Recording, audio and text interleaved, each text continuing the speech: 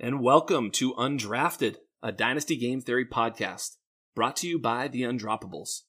I am your host, Scott Belanger, aka Jax Falcone, at Dino Game Theory. This is episode 2. Let's roll.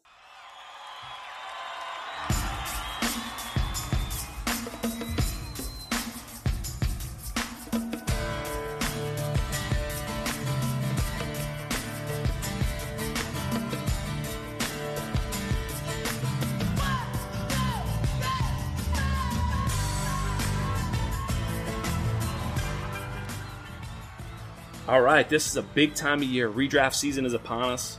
Many drafts have already happened, but so many more still to come. This is typically a dynasty-centric podcast, but it is absolutely redraft time right now. So I feel compelled to discuss the burning questions heading into the season, and I am joined by a guest today who definitely knows redraft, but is also one of my dynasty brethren. With me today is the host of the Dynasty Diagnostic Podcast. Say that 5 times real fast. He's had that pod for just over a year. He's done writing for Number Fire, Player Profiler, Fantrax. He was my spirit animal in the Scott Fish Bowl last year.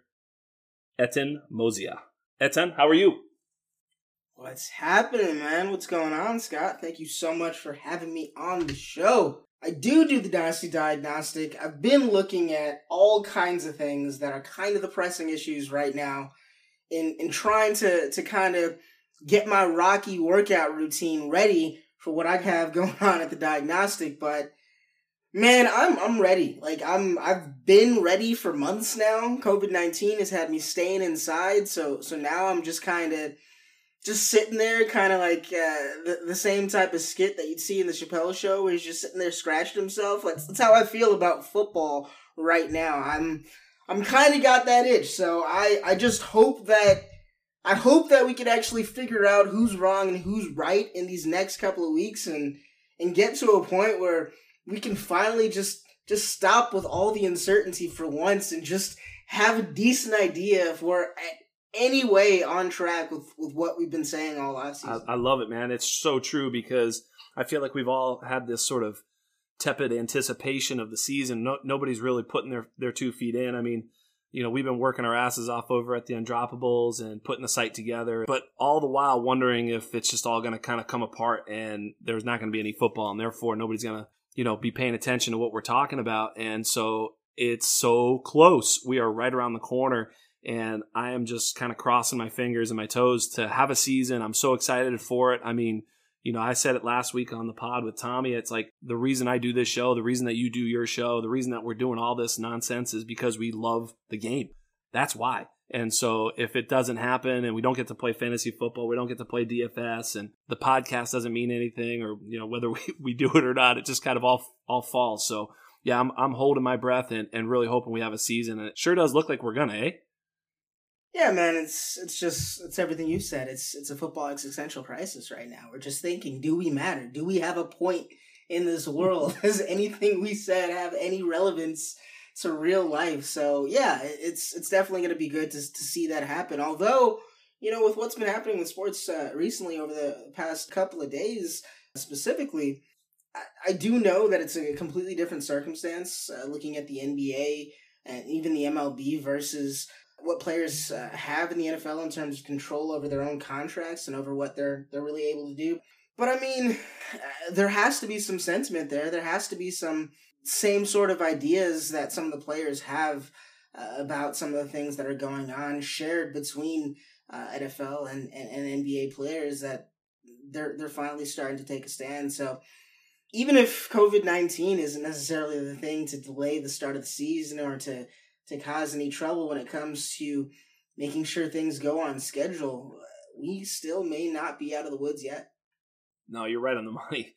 That's a whole nother, pandemic, citywide crisis across the United States. Yeah, we've got a lot going on, protests and all the rest of it, and it just feels a bit crazy. I mean, the 2020 will become a verb and a noun and an adjective somewhere down the line where, you know, this is so 2020. So yeah, it's kind of jacked up, but you know, I think that's kind of what I'm looking forward to as well, is sort of the distraction of football and the distraction of setting my lineup, the distraction of having these drafts, the distraction of calling my brothers and talking to them about football rather than the nonsense that we sort of seem forced to talk about.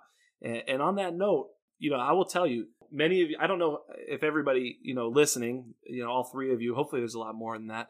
But listen, if you're listening and you don't know Etan, he is absolutely an amazing fantasy player. That's, straight up, I said my Scott Fishbowl spirit animal. He just was every moment had the best team last year. I don't know what the hell the lineup was now. I don't remember, but I just remember, he wasn't in my division or anything. I was just noticing, I kind of pay attention. There's 1,200 guys, but it's easy to find the cream of the crop, and he was definitely it. And of course, he's going to be modest, but you're a hell of a player, and that's why I wanted to have you on at this time of year. I've also listened to your podcast. I know you know what the hell you're talking about, so I was really excited to pick your brain about who you're fading, who you aren't, and to share with you who I'm fading or not or whatever, and to kind of get your feel as to whether or not I'm onto something or if you completely disagree. I hope we disagree.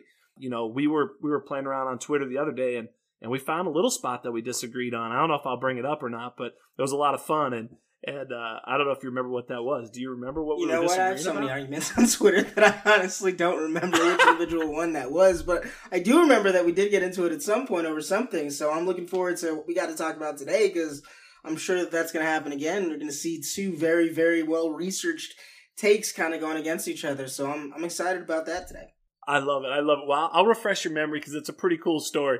So there was a post that came out, and I'll restate my case here because I feel like there was a little bit of piling on Mr. Game Theory here, and so the basic tweet was the Denver defense is getting so much better because they're playing this elite offense of their opponent, the Denver Broncos, and I was like, what the hell are you talking about? They were a bottom 5 defense. This is a bottom 10. A bottom 5 offense. This is a bottom 5 to bottom 10 offense in the league.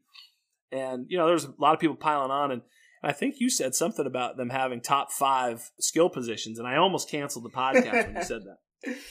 I think that's true, though. I think that's true. And we were talking about, and I said this again during the tweet. Now that you really brought my memory back to this, we were talking about skill positions outside of quarterbacks. So we were talking about running backs, we were talking about wide receivers, we were talking about tight ends, pass catchers mostly, but also the running back with the balls in their hands.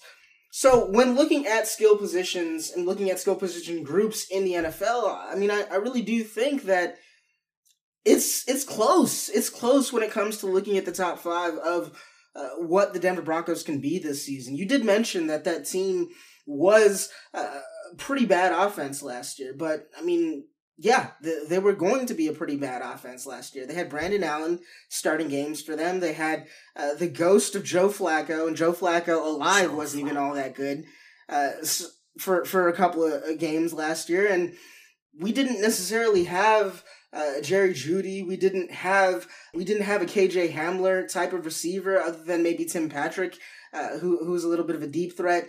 There were a lot of things that are added to this team in terms of what they can do to any opponent that they're facing.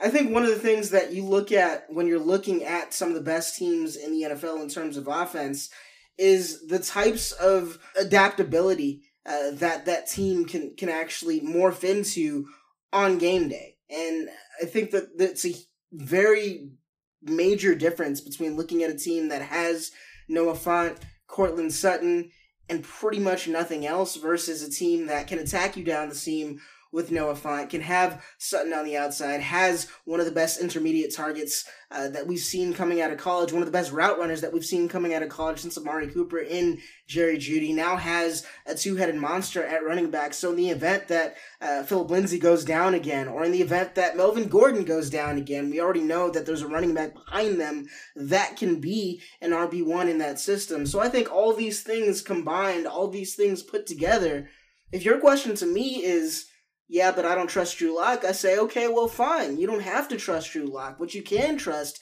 is the fact that Drew Lock is not going to have to make tight window throws. He's not going to have to throw really in contested situations all that much outside of when he does to Courtland Sutton, who just so happens to be one of the best wide receivers in the NFL when it comes to contested catch situations. So at every target depth of the field, you can see that this Broncos team has a guy that can cause extreme problems for his given matchup.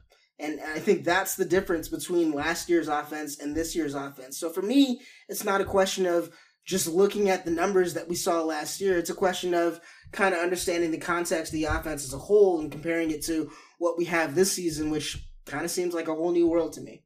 Wow. I mean, this is why we want Mr. Mozia on the podcast. I mean, because how good did that sound? That was amazing.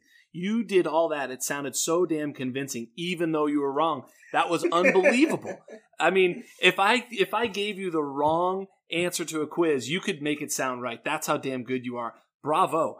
I mean, no, I'm having fun with you, but I will come back on you a little bit. First of all, I love Courtland Sutton. I'm as big a fan of Courtland Sutton. I'm higher on Courtland Sutton than consensus in terms of whether it be dynasty redraft or player evaluation. So I'm with you there.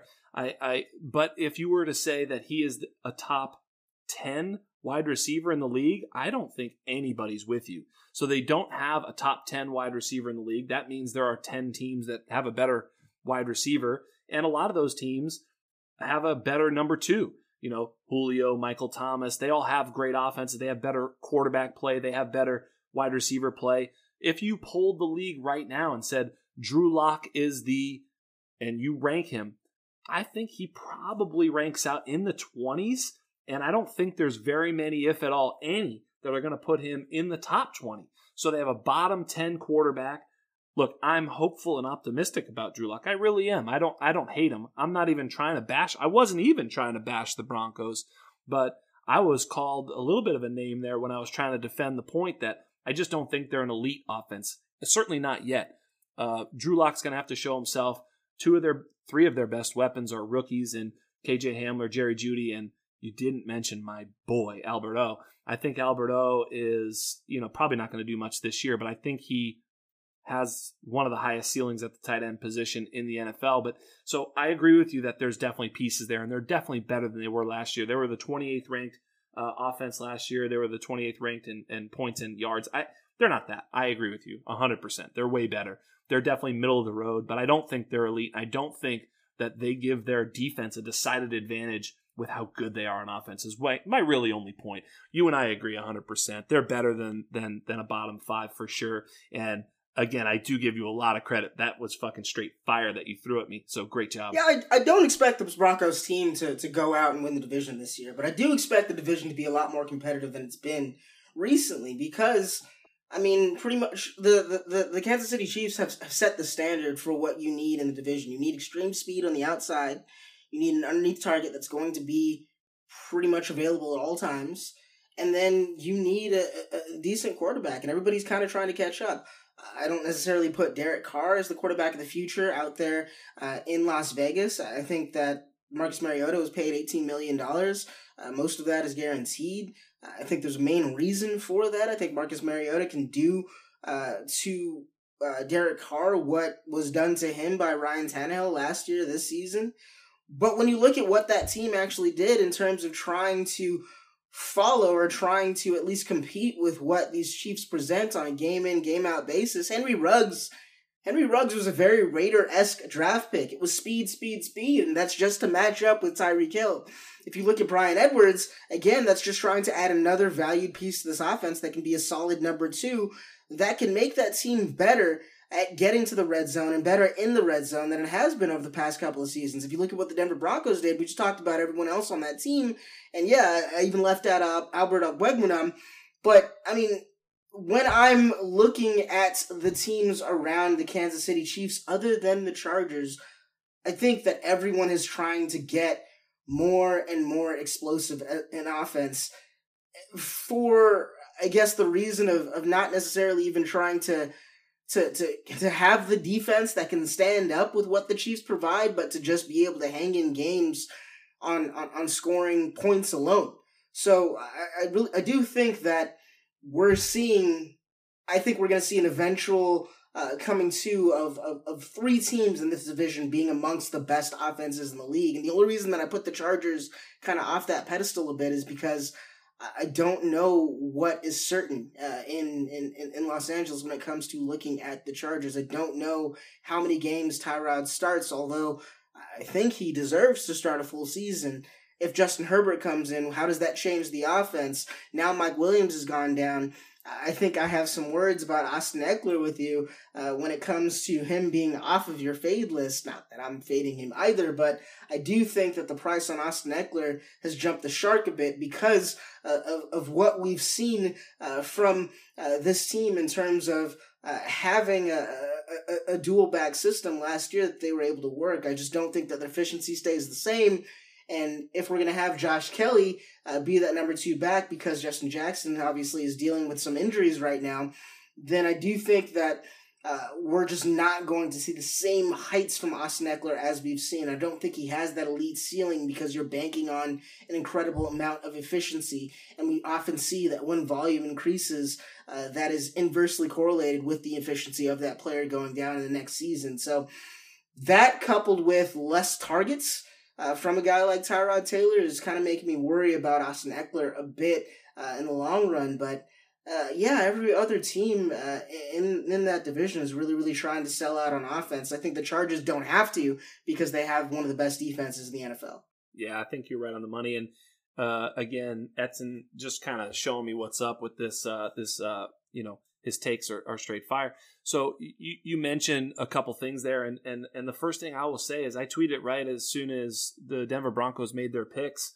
They, whether by accident or on purpose, they literally have the best player skill set match that you could ever ask for. I mean, they have Courtland Sutton, that real true X, a dominant outside presence who can win contested. He's very athletic. He can break you down deep. He can run the full route tree. He's a real true alpha. They bring in Jerry Jeudy, who literally is born to play the slot in the NFL. You're absolutely 100% right. I think people get a little too excited about his overall ceiling. I don't think he's an alpha, but I don't think he needs to be. I mean, Jarvis Landry or Calvin Ridley are awesome, and I think he can be every bit of player that somewhere in that Calvin Ridley, Stephon Diggs role, somewhere in there.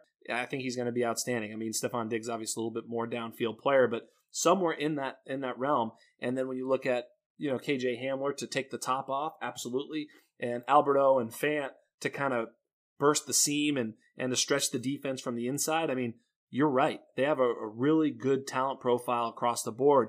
And I couldn't agree with you more about the Chargers. It's true. I think they're going to win in a different way, and I think that does hurt the offense. I'd kind of been fading almost everybody on that Chargers offense for obvious reasons. I mean, except for Tyrod Taylor.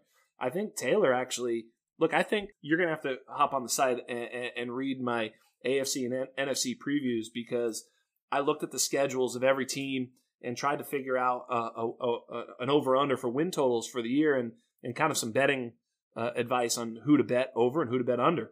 And that whole division outside of Kansas City was right around 7.5 to 8 wins. And, all three of them are right there, Raiders, Chargers, and Broncos. And, I like the Chargers the best because they have the defense, so for me, I really agree with you all the way across. And when you start talking about Austin Eckler not being on my fade list, you're obviously a pro at this because you bring me right to running back fade list, which I think is probably a good thing to talk about. We're entering redraft season. I'm going to hit you real quick, and you don't even have to respond, but just you can. Understanding, I think we probably have a very similar strategy going into a redraft, maybe a 10 or 12 team league, standard sort of, set up one quarterback, not tight end premium, sort of the regular run of the mill season that we all kind of play, the league that, we all get started playing, a redraft league. I'm looking to bang 2 elite running backs, maybe 3. I told Tommy, I think there's about 15 to 16 running backs. I'd love to get 2 or 3 or 4. I mean, if the league lets you, and just sort of hammer those and then start drafting the likes of Courtland Sutton, right? Courtland Sutton, DJ Chark, all those types of mid, third to seventh round guys. I think I even saw a tweet from you that was suggesting that, if I'm not mistaken. I don't remember, but that's where that wide receiver value is. So when it comes to Austin Eckler and some of these running back fades, it's important to understand that just because I'm fading some of these running backs, it's not to say that I don't think they'll have good years. It's moreover to say that I think I'd rather have, the top end running backs and then the mid round receivers as opposed to the other way around. And so some of these fades are hard fades. We'll get to them. And others are maybe just I'd rather have the wide receiver going at ADP. Yeah, I mean, look, rounds 4 through 7 is kind of the wide receiver sweet spot. And because of that, a lot of people are going robust RB at the top of their drafts. I will never be that person. I just am completely against that by every being of myself as a fantasy analyst, just because I primarily do play in dynasty leagues, and in dynasty leagues, I just want to be as competitive for as long as possible, and then hit on those big years when I happen to have the running back that goes off this year, so on and so forth. But I still have a team that's going to be probably in that second, third round of the playoffs pretty much every year for 5-6 years, just maximizing the opportunity that I have at some point winning that championship, and also maximizing my return in the long run. Because you can sell a wide receiver at 28 years old that eventually is going to get you a return. You can't sell a running back at 26 years old these days unless he just recently signed a brand new contract, because we all know how easy it is for this team to go out the next year, go ahead and draft somebody, have to pay him a lot less, and get similar production. So I do think that it is a little bit of a myth in terms of robust RB or going hugely heavy running back at the top. I think it's a little bit of a myth just because I don't think that you have the same level of receivers in that second tier. I think there's a lot of guys that a lot of people are excited about, like DJ Chark, like Terry McLaurin, like some of those other guys that you can find in those 4 through 7 rounds. But, I mean, no one's going to give you Michael Thomas numbers. If Mike Evans is going to be the beneficiary of maybe Chris Godwin not getting off the same start he did last year, nobody's going to have Mike Evans' numbers. Nobody's going to have Devontae Adams' numbers. Like, there aren't guys that are even somewhat comparable to these guys going any later than those first 3 rounds as well. So if you're going to have if you're going to build your team around wide receivers, there's still a way to get there in the long run. And for me, it's a little less risky just because I know at the end of my drafts, I can just stack up with these running backs that are RB2s on their team or are the kind of the afterthoughts and just know that 1 or 2 of these guys are going to eventually get injured. And when that happens, I'm going to have some guys on my bench that I could plug in, pretty much tread water at the RB spot and still continue to dominate everywhere else. So I do think that is definitely a way to build teams. I don't think it's the only way. Well, we have a zero running back truther on the pod. I did not know that. I love it. So it's hard to turn the Dynasty brain off. I wrote a Dynasty startup strategy article. It's there on the Undroppables, and it will basically be exactly what Etienne just said. It's the exact same thing. I agree. I actually, on a startup draft, I actually trade myself out of those first 2 rounds, pick up future firsts, pick up mid-round picks. I stack my roster. I draft wide receivers throughout, and they hold their value for the longest period of time. They're the most stable assets in Dynasty. So when you talk about Dynasty strategy, you are 100% talking my language. However, in redraft, and by the way, you're still going to have a harder time winning a league. You're right. You're going to be in the top whatever with that. But in order to win a league, you're generally going to have a running back that hits. Now, I certainly like to draft those guys in the rookie draft, because the breakout age in the NFL for a running back, or at least a good one, is generally year 2. And they kind of fade away by year 5. That's kind of what happens. Many of them are one contract players, and they're not given a second contract. Yes, there are exceptions. I can hear all of you guys saying LaShawn McCoy or something like that, but they're the exception, not the rule. So when you draft these guys, I like to draft them in the rookie draft, keep them for 2-3 years, trade them away, get more rookie picks, draft the running backs. Meanwhile, I'm holding on to these wide receivers for 10 years, and they're dominating. Julio Jones and all the rest of them. Calvin Ridley's going to be a player for a long time. DJ Moore, these guys are going to play for 10 years. So I am 100% with you. In redraft, I tend to have a little bit of a different mindset in that it's this year or nothing, baby. I can also draft those late round running backs that you're talking about, and I do. By the way, I'm not a robust running back drafter. I think that would insinuate drafting the likes of whom I'm going to get to. So I came out with my running back fade list, and a lot of these fades would be robust running back targets. So insofar as this topic is concerned, you and I think will be in lockstep. I don't know which way to go. I'll go top to bottom. My first running back fade is Josh Jacobs. I looked, and his ADP is right around running back 9 or 10. The undroppables actually have him at running back 8, so they have him a little bit ahead of his ADP. I have him as my running back 13, and where I have him, I'm almost never going to get him. It doesn't mean I don't like him. He is my running back 13. Clearly, I think he's going to be good, but I think I have questions about the offense. Just like you brought up earlier about Derek Carr, you were concerned about the offense, and I think rightfully so. They've got 2 rookies, Ruggs and Bryan Edwards, and not much else. They do have a solid offensive line, but their schedule is brutal, and they signed 52 pass-catching backs this offseason. No one's ever done that. The 52 total pass-catching backs on that. I mean, what the hell? Between them and the Washington football team, I just don't know who went more crazy at the running back aisle at the store when they were trying to figure out their teams this offseason. It's unbelievable. So tell me, are you with me or against me on Josh Jacobs? Is he one of your first round targets or even early second round targets, or are you not really looking to draft him? So in this fantasy universe that we all live in, once an idea gets out and it picks up steam, people are running with it. People are completely running with it, regardless of whatever their priors were, regardless of whatever the information is that they're looking at. They're running after that narrative because that narrative is coming from somebody that they respect. So I get that. But oftentimes we overcorrect. Oftentimes we swing the pendulum too far the opposite way when trying to look at these circumstances going from year to year. And I think that fading a guy like Josh Jacobs is that pendulum swinging a little bit too far. Now, I understand that you need to be concerned about Josh Jacobs' target share. You need to be concerned by the number of targets that Josh Jacobs gets.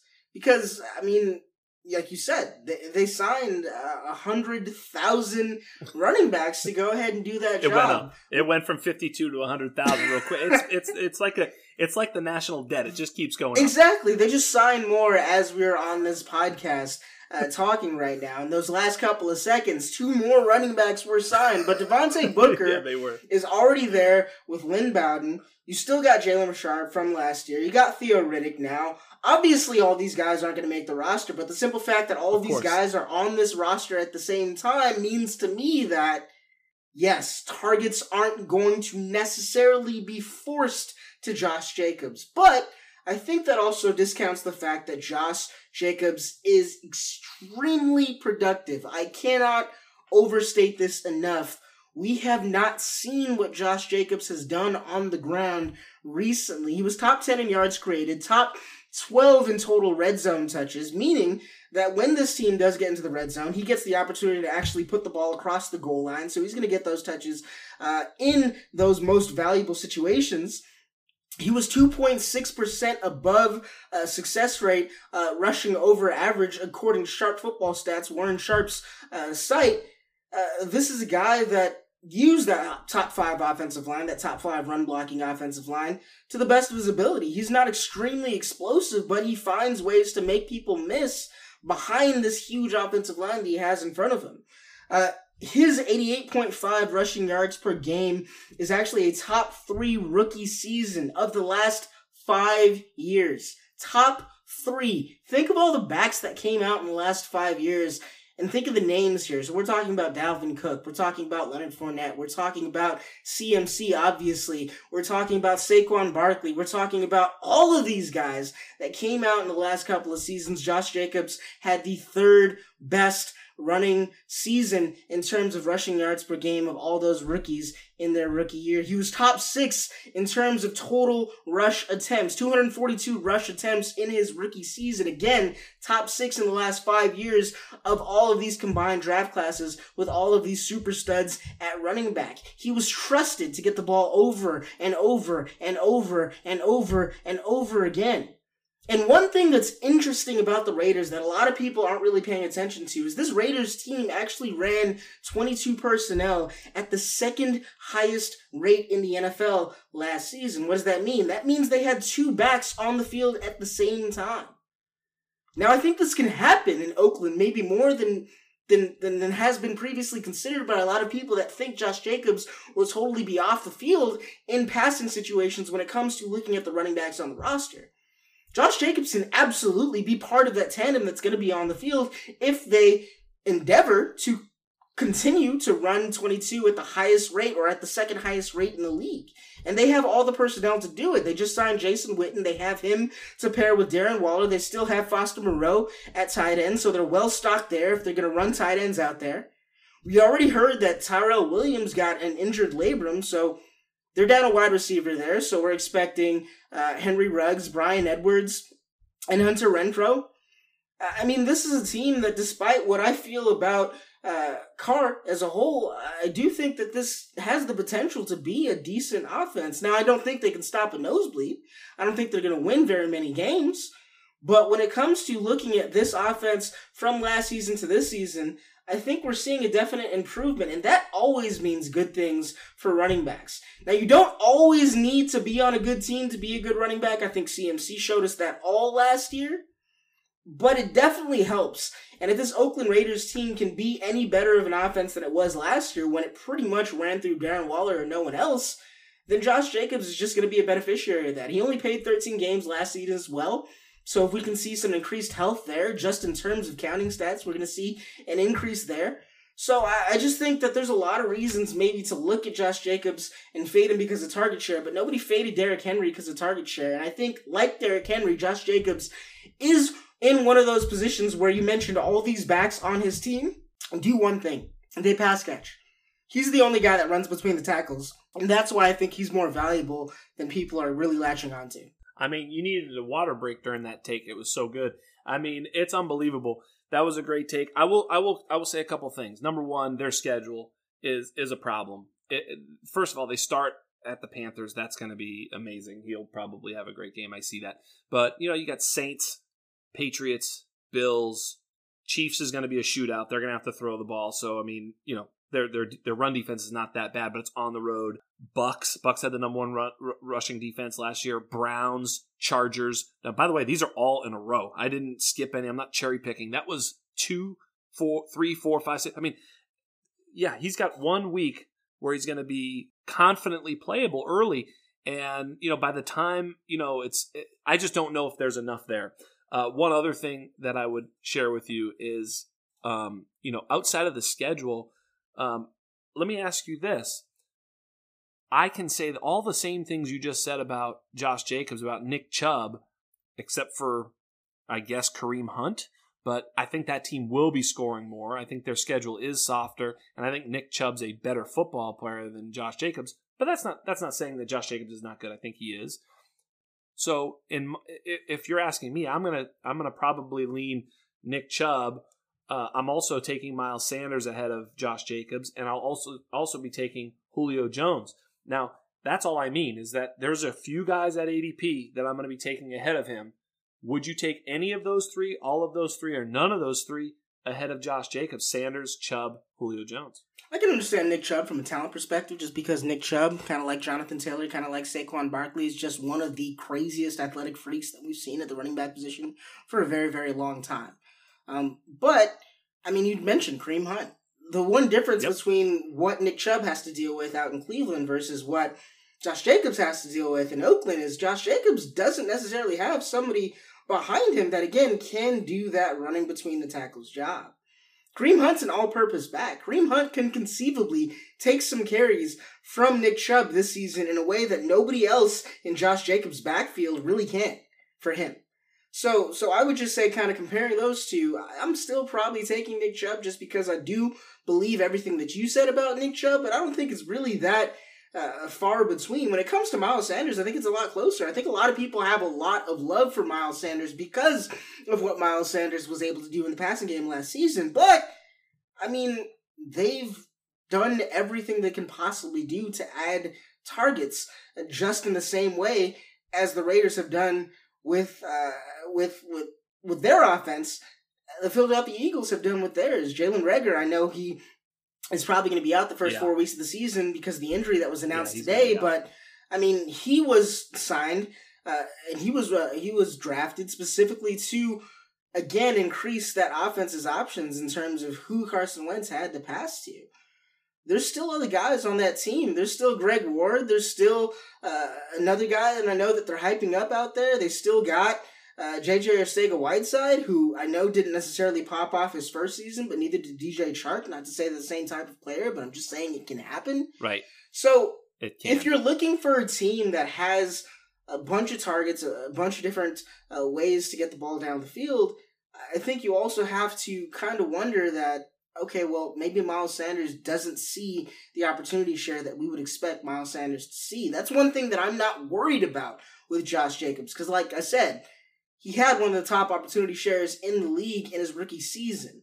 And on top of having one of the best opportunity shares in the league in his rookie season, there's potential for him to be on the field with another back if it comes to that.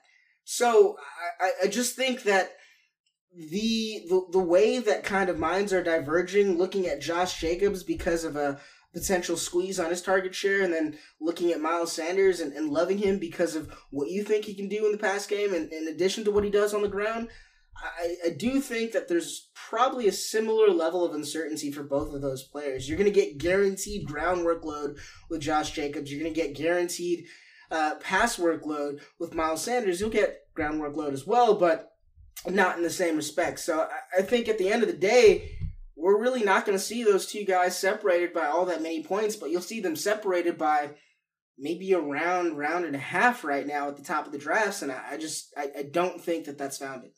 I think they're probably a little bit closer, although you're right. I think the Miles Sanders hot air balloon, I wish I could take credit, but I was saying it all year. I mean, but it's certainly not because of me. You're right. There's definitely a consensus surrounding him. I'm just a little bit hesitant when drafting Josh Jacobs in a redraft. I do like him as a prospect, and if that team is good, he'll certainly be a focal point. Look, he's going to get carries. I mean, he's going to be the absolute 100%, no question about it, focal point of that rush game. He's durable, he's rugged, he's talented. I think he's an excellent running back. He can catch the football. He's shown that. We know that. Although last year with the shoulder, maybe there's still issues there. I don't really know what it is. But moving along, let me share a take with you here. I've got from my money, I think the absolute 100% most, his range of outcomes has the highest range of outcomes is Kenyon Drake.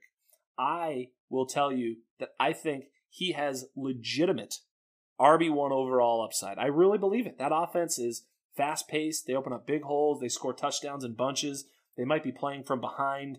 They're going to be doing a lot of stuff where he's just running free at times. He's fast. He can make big plays. I just have a feeling that he could crush in that offense. So when people go out to best case scenario on Kenyon Drake, trust me, I see it. I'm not buying it.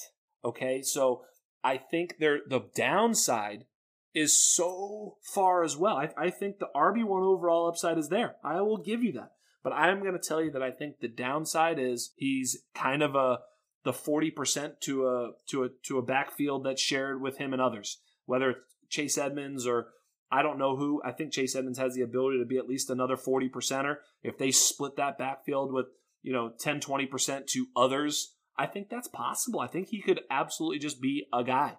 As he has been since high school. He has never been the guy. Not once ever. Like literally the only time that he's ever been the guy was last year for a little tiny bit. Now when he did that, he was very productive. And if he remains that for the entire season, I gotcha. You got me. He's absolutely awesome. But I'm not sure he holds up physically. I mean, I'm not trying to predict injuries, but the point is he's never done it before. So we don't really know if he can or can't or will or won't. Some coaching staffs obviously haven't seen him as a lead back. Maybe Cliff Kingsbury also doesn't. I just don't know. And for that reason, I can't draft him as an RB1. Now, I might miss out on the helium balloon that he is, but I'm willing to take that risk. What are your thoughts? Look, teams are only honest when they spend draft capital and they spend money. It's the only times you get any honest statements from team, because every other time that you would expect these guys to be telling you anything like the truth, understand that they're probably incentivized to do the exact opposite at that very moment in order to not tip off the team might be listening to that press conference. So, what does this have to do with Kenyon Drake? Well, they only signed him for a year. With what Kenyon Drake was able to do at the end of last season, with that RB1 potential like you saw, they didn't take this opportunity to go ahead and sign him to a long-term deal. What that means to me is that this team thinks that it caught magic in a bottle. It thinks that it caught something very, very explosive, but they also have some concerns about durability, about whether or not he can be the man for the full workload of the season. I know you can extrapolate what he did after his trade last year, and it comes out to over 300 carries in a season, but I mean, the simple fact is, again, that's not something that we've seen from him throughout every career, his high school career, his collegiate career, and his professional career, regardless of how much influence Adam Gase had on him when he actually turned pro. And that said, yeah, that the Gase factor is an X factor for sure. It should be called the Gase factor. It is a Gase factor. I mean, so you're absolutely 100% right. That's why the possibility is there. You're 100% right. But I mean, Kenyon Drake is a lot to like. 4.45 40th, 4.45 40, 85th percentile burst score overall. He had the 11th most opportunity share when he was traded to the Cardinals in the entire NFL last season. It was top 12. He was top 15 rushing against light fronts, which is what I think a lot of people don't get about Kenyon Drake. Even though Kenyon Drake has a very, very talented back in and of himself, being on that Arizona offense, as weird as it is, because that offensive line from a run blocking perspective and a pass blocking perspective really isn't that good, and I don't expect it to be that much better with Jones added this year, but they never, ever, ever run against stacked fronts. They're always running against light fronts, so it really, really helps him to then use that breakaway speed and use that athleticism that he has on the edges. Brett Coleman did a video on the Arizona Cardinals the other day. I'm not sure if you watched Brett Coleman, but I mean, his videos, his breakdowns are absolute gold in terms of what he's able to do. And what he was able to say was that this Arizona defense can be a lot better than it was last season. And if this Arizona defense was a lot better, or is a lot better now with the addition of Isaiah Simmons than it was last season, then we could potentially see just the sheer number of plays that this team has to run come down a little bit.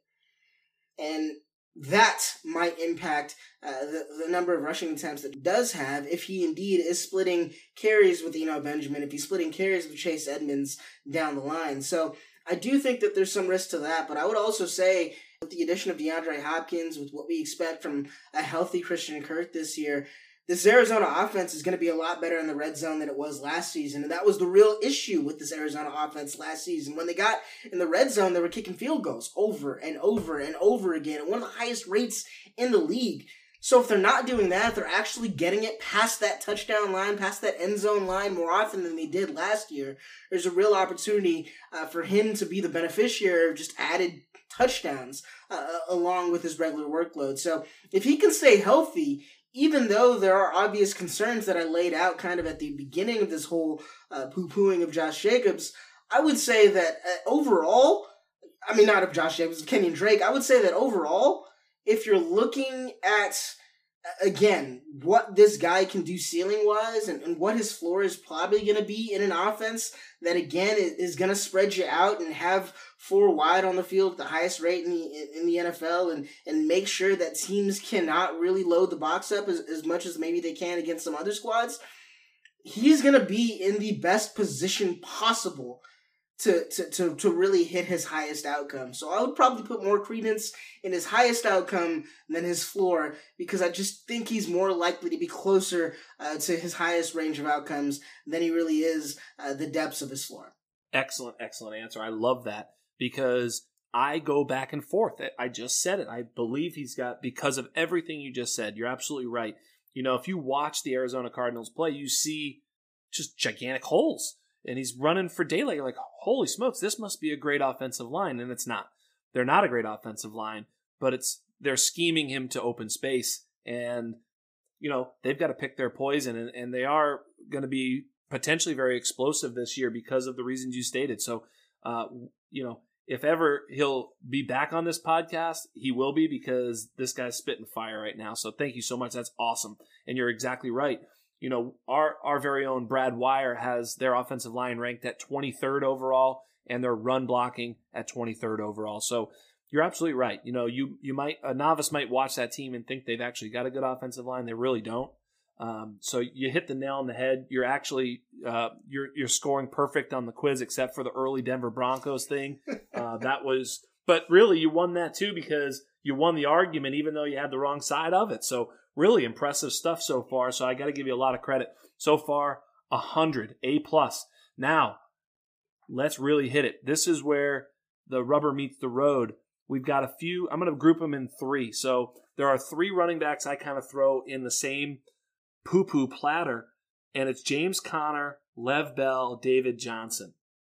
Speaking of Brad Wire and our offensive line rankings, let me give you their run rankings. Now, actually, Pittsburgh, the total O-line ranking is much higher, but their run blocking ranking on the undroppables, you can check this out, is 25. Lev Bell, the Jets, we know, oh my God, they're terrible, 32nd. He literally thinks that's the worst run blocking unit in the NFL.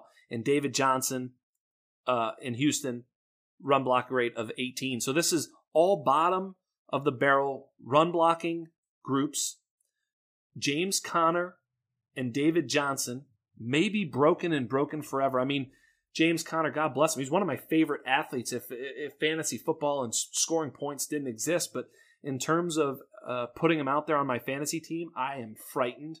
Lev Bell, we just heard Adam Gase say that Frank Gore is the best running back on the team. I mean, he tried to sign Kalen Ballage, who is broken, and they had to send him back because he couldn't pass a physical, as if the physical was the reason you don't need to sign Kalen Ballage. I mean, the Gase factor is so glaringly obvious. It's comical. It's unbelievable. Here we are, 2 idiots on a podcast, and if I called you and we were running the Jets and I said, hey man, here's what I'm thinking. I'm thinking we bring in Kalen Ballage. You would literally wonder what the hell you're doing in this organization and why I'm even talking about it. And we're 2 idiots in our mom's basements. This is the trade didn't even go ridiculous. through, right? What's that? The trade didn't even go because through. he wasn't healthy enough. He didn't pass the physical, and they had to unwind the trade. I mean, it's mind-boggling. So when it comes to James Conner, Lev Bell, David Johnson, I am out on all of them. David Johnson had a bad back. Have you ever met any person or any athlete that came back from the back surgery and not being able? I mean, this is the worst injury. I mean, the absolute worst injury. You can't fix a back. If it's really not good, not only that, but did you know this? I mean, this is crazy. How many 1,000-yard rushing seasons do you think David Johnson has had in his career? 1. The answer is 1.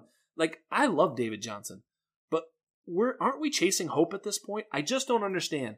They're at ADP right around 19, 20, and 21, these 3 guys. I am out. Give me DJ Chark, Terry McLaurin, all these guys that you say aren't going to be as good as Michael Thomas. I want them all, and I want them right then and there. I do not want to touch any of these guys. I am passing altogether. What say you, Mr. Mosier? One thing I will say is I try so hard to live on the side of uncertainty when it comes to playing in fantasy in any format, because uncertainty is where you get the largest rewards. It's like with investing. I'm with you, by the way. I love where you're going again. Damn it. Why are you so good at this? You don't bet big. You do not win big. It's impossible to win big if you don't bet big. You have to risk. And so for that reason, give me the injured players. And we're probably going to talk about, I know we're going to talk about one definitely later on that I have something prepared for, but the guy I'm talking about here, James Conner. James Conner has no competition for RB1 in Pittsburgh. Pittsburgh is going to have the best, if not one of the best defenses in the NFL this season. They will. Ben Roethlisberger, if he's healthy, I mean, he's been a quarterback that has had a pacer, which is Josh Hermsmeyer's airyards.com statistic that is just one of the measures of quarterback efficiency of somewhere around the highest in the league pretty much throughout his career. Yes. That's right. I mean, this is a team that we expect to be a much improved offense, not even necessarily because of the comparison of what they were last year to what they could potentially be with a healthy Big Ben, like a rejuvenated Big Ben, but just kind of taking it back a couple of seasons. If they just get average performances from Big Ben with this defense, this is a team that's going to find itself in the red zone a lot. And as I mentioned before, James Conner has nearly no competition for any touches, not passing down work, not running down work. You can say what you want to say about Benny Snell. You can say what you want to say about any other running back on that team. Don't not if say James his name. Conner is healthy. Hold on. By the way, real quick, I didn't mean to interrupt you, but I'm going to say his name, Anthony McFarland. He's a guy. He is a guy. But real quick, I am with you with James Conner. If you and I are running a team together and you say, hey, look, I'd like to bet on the upside of James Conner, I see that actually. Maybe he should have been in the Kenyon Drake bucket a little bit more because the upside is 100% there. I'm a little bit concerned about the health. I'm a little bit concerned. So I will say I'm with you. I faded him a little bit less via consensus because I actually have him at running back 22. And he's going around ADP of 20. So I'm actually with you. I would take him at ADP. But the other two guys I have about 10 slots back. So maybe I should have put Connor with Drake. I'm taking Connor with you. Talk me into it. Are you at least with me on Lev Bell and David Johnson? Or are you also feeling a little bit of upside there? Well, Le'Veon Bell, I mean, the hope was last season that volume would get you over the line. You saw that wasn't the case. So I think you have to be out on Le'Veon Bell this season if you're just hearing everything from Jets camp. Not only is this offense going to be one of the worst offenses in the entire league, we're also not necessarily going to see Le'Veon Bell used in a full role if there's guys like Frank Gore that are going to be in that backfield and cannibalize touches because it's what he does. If he's performing to the level that a guy like Adam Gase is saying he's performing to. The problem with running backs often is it's not the running backs that determine how many touches the running backs get on a football field. Right. It's coaching, and it's trying to believe in this theory of rational coaching that we think that we've all got down as fantasy leaguers and as fantasy gamers and as analysts that are kind of looking at this. We don't know what the hell is going to happen. The only person that knows what's going to happen is these coaches. And what we think is rational versus what they think is rational can be diametrically opposed ideals. So for all these positive outlooks that you might have for a certain player, at some point in time, you have to kind of understand that ultimately it's what the coach says, or if you happen to be in Tampa, it's what Tom Brady says, but I mean, that's one and the same. So when it comes to Lev Bell, I'm completely out on that. When it comes to David Johnson, I wrote an article on Numberfire last year expressing to you why David Johnson was a terrible bet last season. Last season on this Arizona Cardinals team that we just talked about spreads you out and has this running back, has whatever running back they have in their backfield, run against some of the lightest fronts in the entire league. Now he moves to Houston, and I think it's an issue of fit. When it comes to looking at David Johnson, because I expect him to be fed. I expect him to be fed on the ground. Carlos Hyde, for as meh as Carlos Hyde was last year, got 245 carries from Bill O'Brien. Why? I can't tell you. He averaged 4.4 yards per carry, but he did. David Johnson's going to get that regardless of what David Johnson does. But where David Johnson still has anything left is his value in the passing game. And he's not on the right team to really extract the highest amount of value from being a value target in the passing team on the Houston Texans because of one Deshaun Watson. Deshaun Watson gets the opportunity to either throw a short check down pass to David Johnson or the guy who can cannibalize whatever targets he does have, Duke Johnson, versus running 20, 30 yards up the seam on a broken play. What do you think Deshaun Watson is going to do in that scenario? Absolutely. I'm with you 100%. He's always going to run. And I think the other big thing that you have to do is you have to say, okay, what are the odds? There's odds, right? It's 0 to 100. What are the odds that David Johnson is dust? That he just isn't healthy enough to play anymore? I'm not saying he wasn't awesome.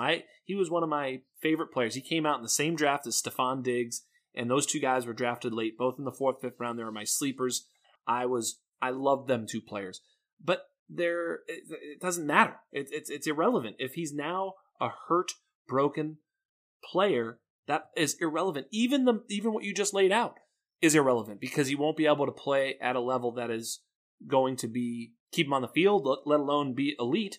So I am just not betting on him to be all the way back. And the scheme fit and the way he's going to be used, even if he is great, is a little off. I agree. I think that if he was perfect, he'd be a slight fade probably, maybe not at ADP. I don't know, but I don't know that he is. And so all that together, it's stay away. Look, if it all comes down to ADP, because if for some reason he was being drafted in the 30s, well, I'd be like, dude, you should be grabbing David Johnson. I mean, this is ridiculous. So it's all about value, right? It doesn't mean that I think David Johnson will fail. It means that at his value, I can't take the risk that he will, because there's other players there that have a much lower risk of failure at that particular ADP. And I think that's important to understand.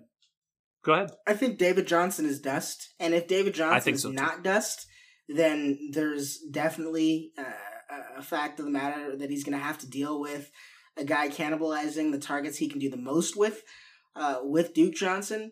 He's going to be on an offense that, again, is just not going to pass to the running back all that often, even when that's the notion about what should be done on that play. And he's going to be banged between the tackles on a team that doesn't have a great offensive line. And he's probably just going to find himself not a major part of the offense because he's just not a guy that can be effective in the way that Bill O'Brien has wanted his running backs to be effective in that offense. Absolutely, 100%. And also, everybody, fade David Montgomery. Yes, no? I mean, do we have to talk about this? I don't think so. I was going to move right on, but I wasn't sure if you disagreed. I was waiting.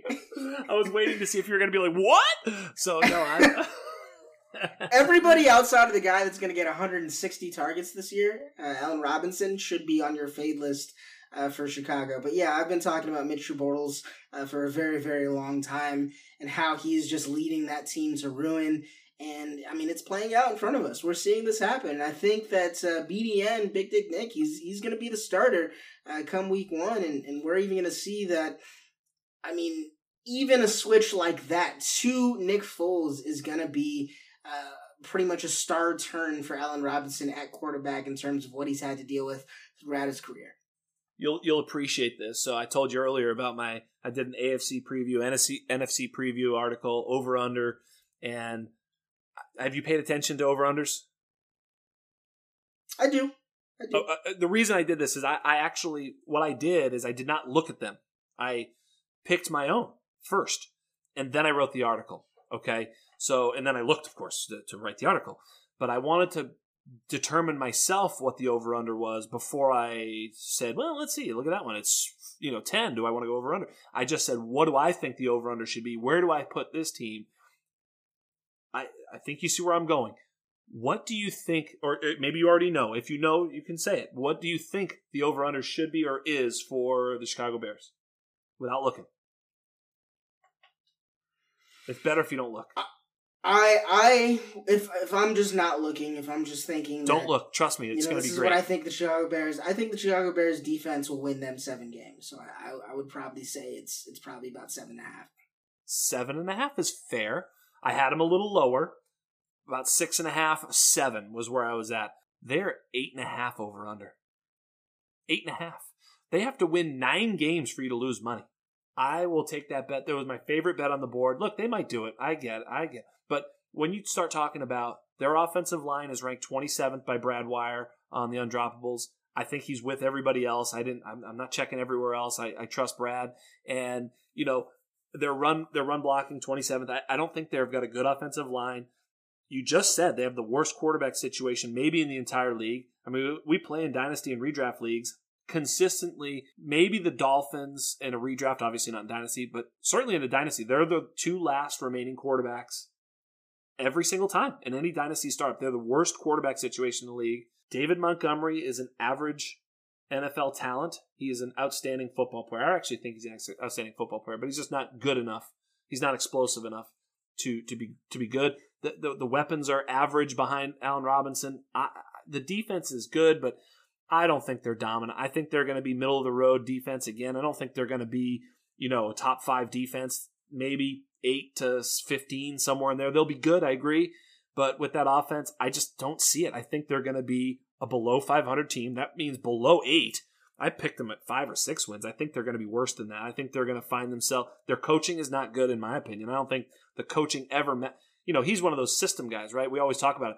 He doesn't play a system that matches his skill set. He just plays a system and hope that shit works. Well, that's the worst way. I mean, I couldn't believe it was my biggest disparity, my best bet on the board, under Chicago Bears.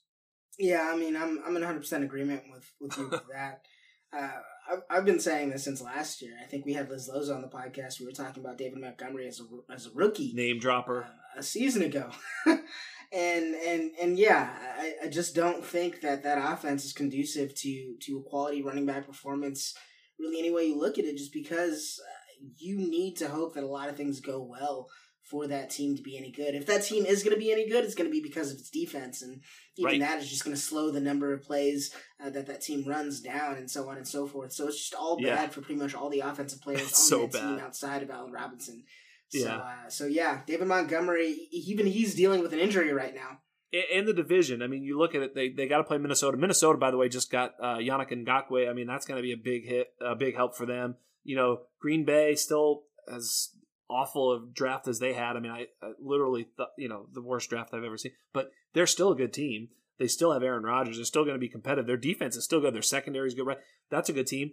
Detroit, before the Stafford injury, was 3-4-1 or something like that. And bad coaching away from 5-3, I thought, so they were a pretty good team. Their offense is certainly good. I don't think they're going to fear that Chicago defense. When you look at the 3 teams in their division, I think they're just licking their chops when they're going to Chicago. They're not worried. They're excited about that week because they don't have to play one of the other teams. So I just don't see it. I don't see how they're one of the teams that hits 9 wins. But we are running out of time. But let's try and hit some of this stuff. I think this is a huge deal. I said it to Tommy last week, and I still think this is true. I think the key to winning a redraft league is doing the right thing with tight end, because opportunity cost is my key word when it comes to tight end. If you're taking a tight end at, in the range where you can get, the aforementioned DK Metcalf or, DJ Chark or any of these sort of secondary receivers, or even if you go down to Tyler Boyd, Landry, these types of guys, you better have a good tight end, and you better have a tight end that's better, specifically and certainly better than the one that you could have gotten 4 rounds later. And so as I look at it, I have a top 5, and then I have, 15, almost 15, I think, tight ends that are in a cluster together. I don't have them all equal, but they're damn close. And when I see some going much earlier, I don't quite get it. Maybe, and I think I sent you a little bit of a show sheet, maybe Ingram and Henry, you could make an argument mid-round. But even still, I am personally fading those guys until I can get, the guys I really like, which are all tight ends between 12 and 17 ADP. Austin Hooper, Noah Fant, even Mike Gesicki, who I've thrown off a bridge, TJ Hawkinson, Jonnu Smith, Dallas Goedert. All those guys are outside of the top 12 tight ends. So if you're drafting in a league, likely all of your league mates have tight ends. They're going to ignore tight end and take all these lesser wide receivers. Meanwhile, they have, Tyler Higbee, and you're going to get one of these other guys much later. So they're going to have Tyler Higbee and Olabisi Johnson, and you're going to have Tyler Boyd and TJ Hawkinson. It just doesn't make any sense to me. And if they take TJ Hawkinson, great, then you take Tyler Higbee, in the double-digit rounds. I just don't see the reason to reach. Am I crazy, or is this another one that you're missing me on? Well, I mean, I'm with you for the majority of what you had to say there, but I mean, you said that there's no reason to go ahead and reach for Evan Ingram, and I'm a little bit offended by that because I love it. Vehemently disagree with Evan Ingram. Again, we talked about this. I am one to just bathe myself in risk when it comes to fantasy leagues because, yes, sometimes ultimately you do get burned, but when you don't, you get rewards that are unimaginable if you don't play the game on the edge and being that person that really, really involves themselves in risk. Evan Ingram, 8.5 targets per game, 22% target share, one of the top amongst tight ends in the league. Right, it's top 10 yak, top 10 yards, or top 20 yards per route run, top 20 QBR when targeted. Between 2000 and 2016, that Giants team has always run more plays than league average, so you know there's going to be tons and tons of opportunity in that offense. The Redskins and the Cowboys, I guess the Washington football team and the Cowboys, last season were amongst the worst 10 defenses against tight ends, and there's 2 games against both of those squads.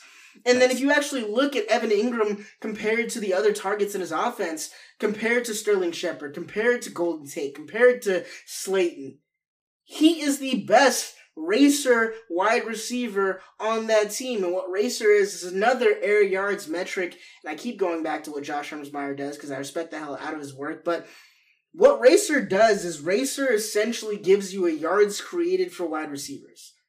And in terms of what Evan Ingram has had to work with in terms of target depth, he is one of the best receivers on that team because he is the guy that has the catch rate and has the yak to go ahead and get the most value from the targets that he possibly can on that squad.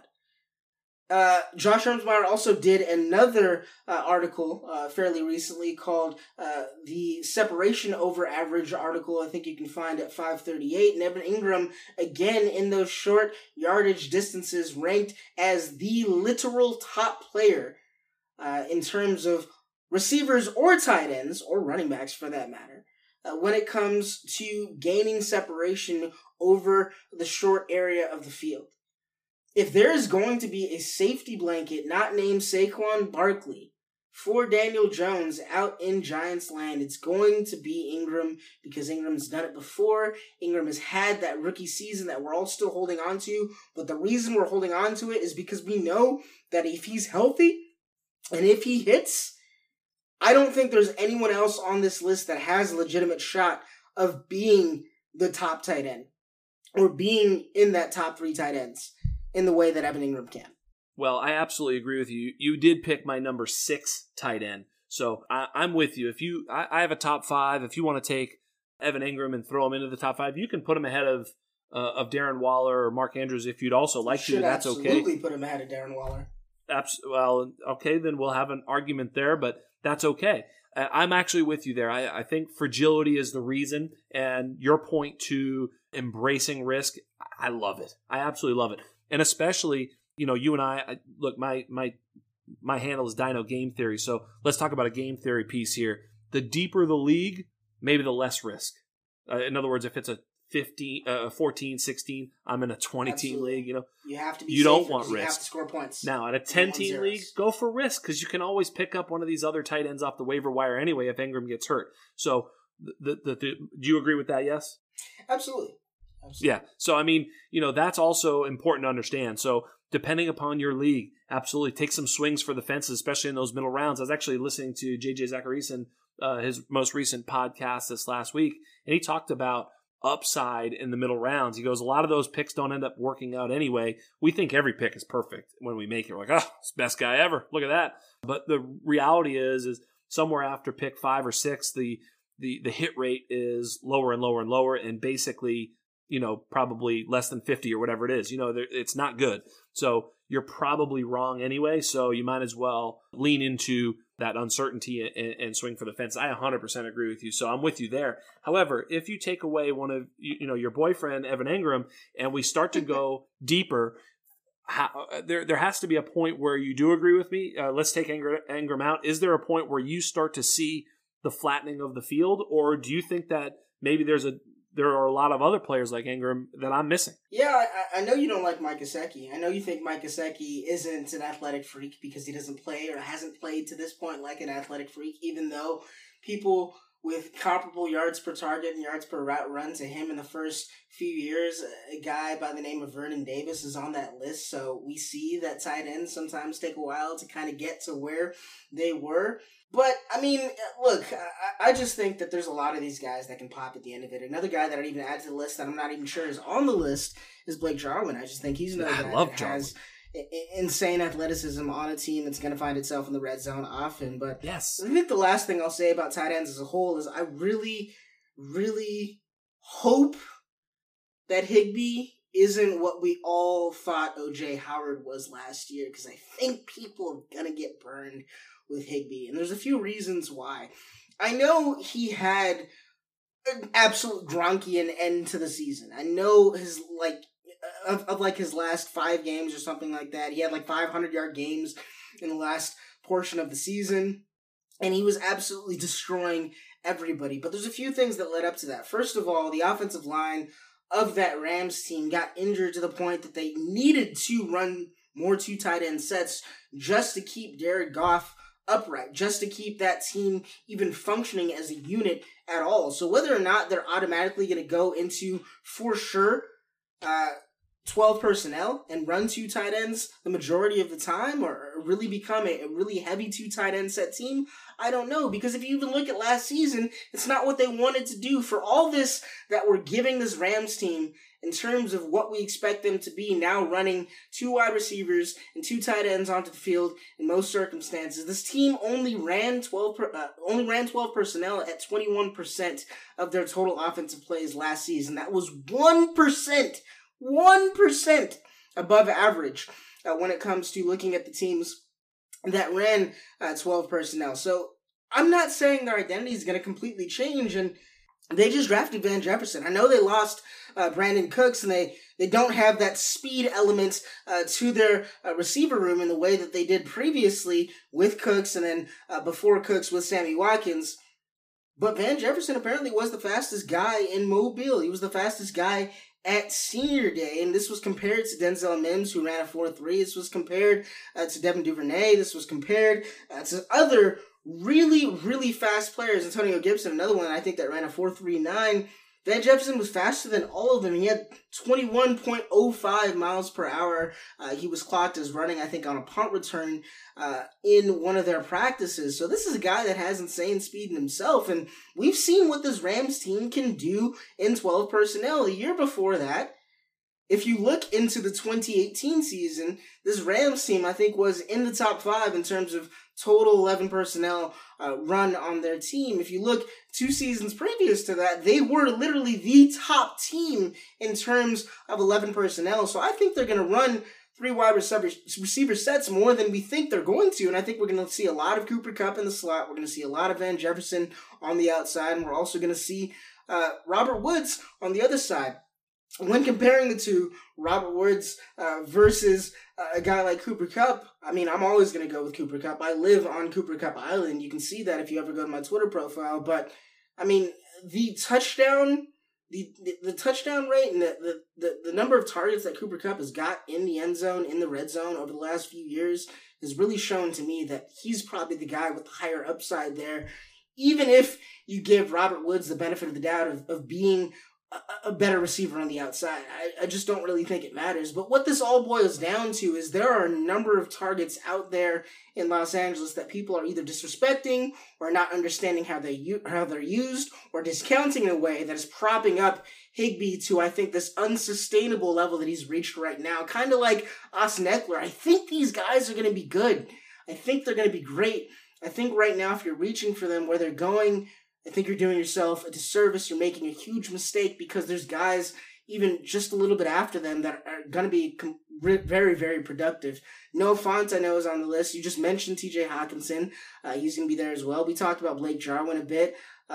Austin Hooper, I think, for whatever you feel about Austin Hooper is going to be a top 6, top 8 tight end, whatever, this year, regardless of kind of how you feel about that. So I do think that there is a lot to be excited about at the end when it comes to looking at which of these tight ends is going to break out this year. So let me give you something. So just last year, 2019, how many games did Gerald Everett play with over 50% snap share? 7, because he got hurt. He played 7 games with a 50% or more snap share. And in those 7 games, he had 4 games over 8 targets. How many games did Tyler Higbee play over 50% snap share? 12. How many games did he get over 8 targets? Just 5. So it was 5-4. And he played more games. In other words, I think, and guess what games those happen to be that he got his target share? It was in the games that Gerald Everett didn't play. I mean, I don't know how this can be any more simple. His opportunity, and I think that I had heard this at some point, he has like those 5 games, or his only 5 games with over 8 targets and 65 career games or something like that. I mean, it is nonsense to think that now he's Gronk.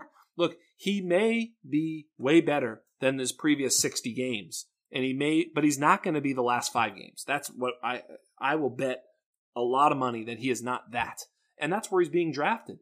Because he's being drafted, like you say, right after. He's being drafted ahead of Austin Hooper, and I am flummoxed by this entire ADP. Look, if he were being drafted somewhere around Blake Jarwin and Jonnu Smith, I'd be like, you know what, Higbee I'd be propping him up because he does have potential opportunity in that 12 personnel. But you're right, they did draft yet another wide receiver. I mean, come on, they just absolutely whiffed. So, long story short is I'm with you 100%, and Let's move on because I think you and I are agreeing 100%. I didn't put Jarwin on that list just because he's actually going even after, the tight end 17. And you can go all the way down to Irv Smith and all these guys. And quite frankly, even Gerald Everett. Gerald Everett's a sneaky pick, especially in deeper leagues. That's actually where I was going to go. Yeah. If I'm going to draft a Rams tight end at current cost, 100%. I'm going to draft Gerald Everett.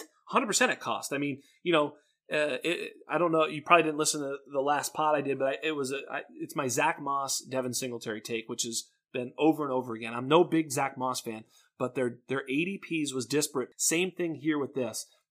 I can get Gerald Everett for free in most leagues. He's not even going to be drafted in your league. Like, he's not going to get drafted. He's being drafted outside the top 20 tight ends. He's available in your league right now. So you didn't even need to take a pick, and you have a coin flip as to which tight end is going to be the best one, Gerald Everett or Higbee. And so why not take the guy that doesn't cost you anything and get another premium player where you can get Higbee? It just doesn't make any sense to me. So you and I are in lockstep there. And I think roster construction has a lot to do with it. Like, for example, if I'm getting Evan Ingram as early as you have to get Evan Ingram, then I would definitely want to, at the end of that draft, back him up with an Austin Hooper, or back him up with a Mike Gesicki, or back him up with somebody who I think is going to have volume enough to at least have a stable floor at tight end. And it's just a matter of where you want to build in the upside to your team is, I think, what should kind of be the number one thing that leads you to draft whatever way you choose to draft. Absolutely. So, we're running to the end of it here. But I got a quick one. So we're going to do a couple quick hitters, and it's just real quick. But here's what it is. We're going to just go. I picked a couple of guys that some of them I'm drafting, some of them I'm not. Sometimes both of them I like drafting, sometimes neither of them. And I'm just going to ask you which one. You don't have to just answer you can give one sentence or whatever, but let's make it fast. Let's go quick through them and give the people what they want here. ADPs are similar. These are players that you might be sitting on the clock just in redraft this season, 2020. You got to pick one or the other. Who are you taking? You're on the clock. You can say neither, but I need to hear why. So the first one would be Raheem Mostert or DeAndre Swift. In redraft. Yes, sir. In redraft. Only Obviously, in redraft. This isn't even close to a conversation in Dynasty. That's why I had to preface it. Please do not get it twisted. It's clearly Raheem Mostert here, just because you expect him to lead the backfield in San Francisco. They've already had a lot of wide receiver injuries. You expect even more onus to be on the backfield in that circumstance. This defense is probably going to be a little bit worse than it was last season. And, I mean, DeAndre Swift was the training camp darling, was kind of leading everything until he got injured. And now he's kind of behind Kerryon again in the pecking order of who's probably going to start week 1. So I think DeAndre Swift is going to hit at some point. I think it's probably going to come around the middle of the season. I think Raheem Mostert is probably going to be a decent RB2 with the potential to be a low-end RB1 pretty much from the jump. So it's Raheem Mostert pretty clearly there in redraft. All right, 0 for 1. Nice try. Let's move to the next one. Cam Akers or Devin Singletary? It's Cam Akers, and it's because of the existence of Zach Moss. It's because of what Josh Allen can do when it gets to the red zone for the Buffalo Bills as well. It's because of what Stephon Diggs will add to this team and how I expect this team to even be more of a passing team than it's been lately. If you look at what the Bills did in the last 3 games of the season, they were actually amongst the top 8 passing teams in terms of total pass attempts in the league. And they just invested heavily in wide receivers. So I really do think that this team is going to try to pass more than they did last year. And I do think for that reason that touches are really going to be squeezed between Devin Singletary and Zach Moss. So if Darrell Henderson is going to be hurt and is going to remain hurt, then I think Cam Akers definitely has an easier shot at gaining a larger workload and gaining a very profitable workload in terms of being utilized in the red zone and garnering those targets in Los Angeles than Devin Singletary will get the opportunity to do in Buffalo. All right, you're 1-1. That was absolutely the right answer. Now here's the trick question: it's the Mostert or Akers. So now you pick the winner of each. Which one out of those two? You have to pick one going into redraft this year. I don't think there's that much of a difference between Mostert and Akers. I would probably gotta push the button. Mostert, just because, again, I do expect him from the beginning, from the jump to be that top back. We never know what's going to happen with rookies. As much as we'd like to say that Cam Akers definitely has that job on lock, we don't know. So I would probably lean Mostert, but yeah, I mean, that's really close. That can definitely go either way. It's just a simple fact of, if you ask me this question after week 1, I might have a different answer. Yeah, I think you will. But look, at the end of the day, it's tough. Obviously, I ask tough questions because they're not easy. I am taking Swift and Akers both there. I think Singletary is, pour one out. Do you know how many career touches Raheem Mostert had in his 4 or 5 seasons before this last year? Not enough, obviously. Yeah, it was like 40. I mean, I was like either 37 or 47. I forgot the number. I'm not looking at it right now, but it was career touches less than 50. And, that was in 5 years. He was on like 5 or 6 teams. I am never going to take a premium pick for a guy like that. I do see it though, because obviously if you told me, hey, Raheem Mostert's going to see 220 carries and 60 targets this year, well, I'd take him in the 3rd round. I mean, I would. I mean, if that was guaranteed for me, because we know that whoever leads that San Francisco backfield. So it does go with your MO, leaning into risk.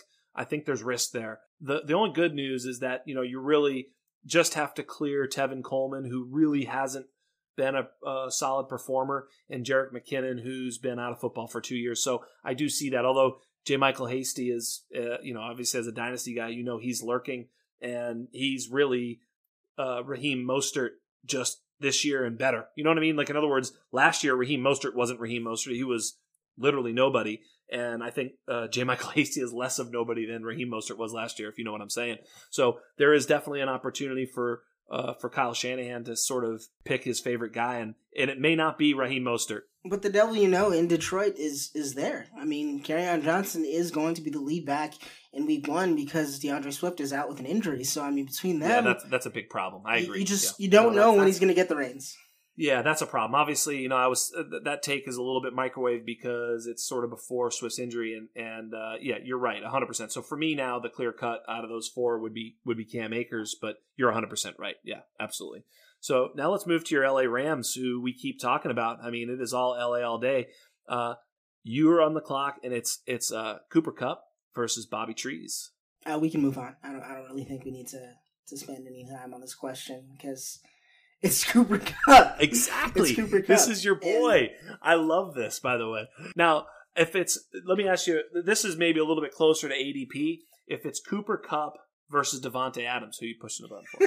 Obviously, Devontae Adams. But let's not act like Cooper Kupp doesn't have wide receiver 3 potential, because we've seen that. We've actually seen it with our own eyes. It's true. I didn't mean to do that. That was obviously that was baiting. I was baiting you. I apologize. That is rude. I'm not going to bite it that hard. You got to give me something like at least something that I can think about a little bit. I was wondering how high I could go before you'd be like, well, actually, no, it's great. So I love this one. This one's great. So DJ Chark or DK Metcalf? It's DJ Chark because DJ Chark is, and again, you don't have to fade bad teams. There are quality NFL players on bad teams. Allen Robinson. The Jaguars are going to be a bad team. That's okay, because it means they're going to have to throw more. And it's still a very narrow target tree when it comes to both of these squads. Actually, if you look at Seattle, it's the same thing in terms of a narrow target tree. But between these two teams, of the team that I expect to lean on the run more than the team that I expect to air it out a little bit more, I think you have to look at the Seattle Seahawks as the team that you expect to be a running team. Carlos Hyde is going to be more prevalent and more important than people give him credit for this year. It's not because of him. It's not because of it's good. It's not because your analysis is bad. It's because of Pete Carroll. As long as that team has as much of a focus on that rushing attack, I struggle to see any type of consistency from anyone in that squad. DK Metcalf had touchdowns to kind of get him over the hoop or get him over the hump last year. Yep. Whether or not that happens, of course, we can toss it up in the air. Russell Wilson has been the most efficient quarterback pretty much of all time. So I don't think we can automatically take this away from what DK Metcalf was going to do previously. But I'm worried about Metcalf and I'm worried about Lockett, because I think the best thing about Lockett last year and the best thing about Lockett a couple of years ago as well was the fact that he had that entire shallow that entire workload to himself, even though it wasn't a huge workload. Now that he has to split it with DK Metcalf, I think both of them kind of take a hit because of that. Don't forget the fastest wide receiver that Pete Carroll's ever met, Philip Dorsett, obviously target leader in Seattle. Moving on. Moving on. I'm with you. Just a real quick recap on me too. DJ Chark is my boyfriend. We started seeing each other just recently. We were running through a meadow last week, holding hands. It is unbelievable. I am so in love. And of course that means he's going to be terrible this year for sure. But my hot take for the Undroppables was, I think DJ Chark has a really good chance of being a wide receiver 1 this year. I just think he's really talented. At the end of the year, and I love how I turned around on this, because rookie draft, I was out on DJ Chark. His first year, I took victory laps. I was out on DJ Chark. Next year, startup, I faded DJ Chark. I think he got picked in a 20th round of a dynasty startup. The next year, I didn't even take him there. I mean, I was fading him. I was wrong. I just was wrong. I love now that I see it, and that's the key is to be Basie and change your opinion when it's there. But I just see him as an alpha, great speed. That good, long, strong, lean body. He shows great body control. I think what threw me off the scent was he just had terrible numbers in a putrid LSU passing offense. And that would actually make sense as to why he wasn't effective in year 1, because he didn't have any experience running a pro-style offense or running any of the routes that they needed him to run. And he was on a shitty team, as you point out. So there's a lot of things that would make sense as to why he wasn't good in year 1. These are two of my favorite players to draft at cost. I'm sure they are for you too, especially based on what you said. Maybe I'm wrong. Maybe I'm going to be wrong here. But, these are just like safety blankets in the mid rounds where you can just draft them and know you're getting targets. And you're not drafting ceiling here. This is an absolute floor play. I mean, there is some ceiling, but basically that ceiling is low-end WR2, I think is the ceiling, or high-end WR2, a good WR2. Jarvis Landry or Tyler Boyd? Who you got? I'm upset and offended that this is a comparison. Ooh, I love that. And I know who you're going to say that. It's irrational that I'm upset and offended, because it's actually a fair comparison. Yes. But for me, it's got to be Tyler Boyd. And it's not because I do think that Tyler Boyd and Jarvis Landry are completely different archetypes in terms of what they offer as wide receivers. It's because I think Jarvis Landry is Jarvis Landry. You know exactly what you're going to get from Jarvis Landry. He's probably going to lead that team in targets. He's probably going to barely hit 1,000 yards if he does. He's probably going to get 4 to 6 touchdowns.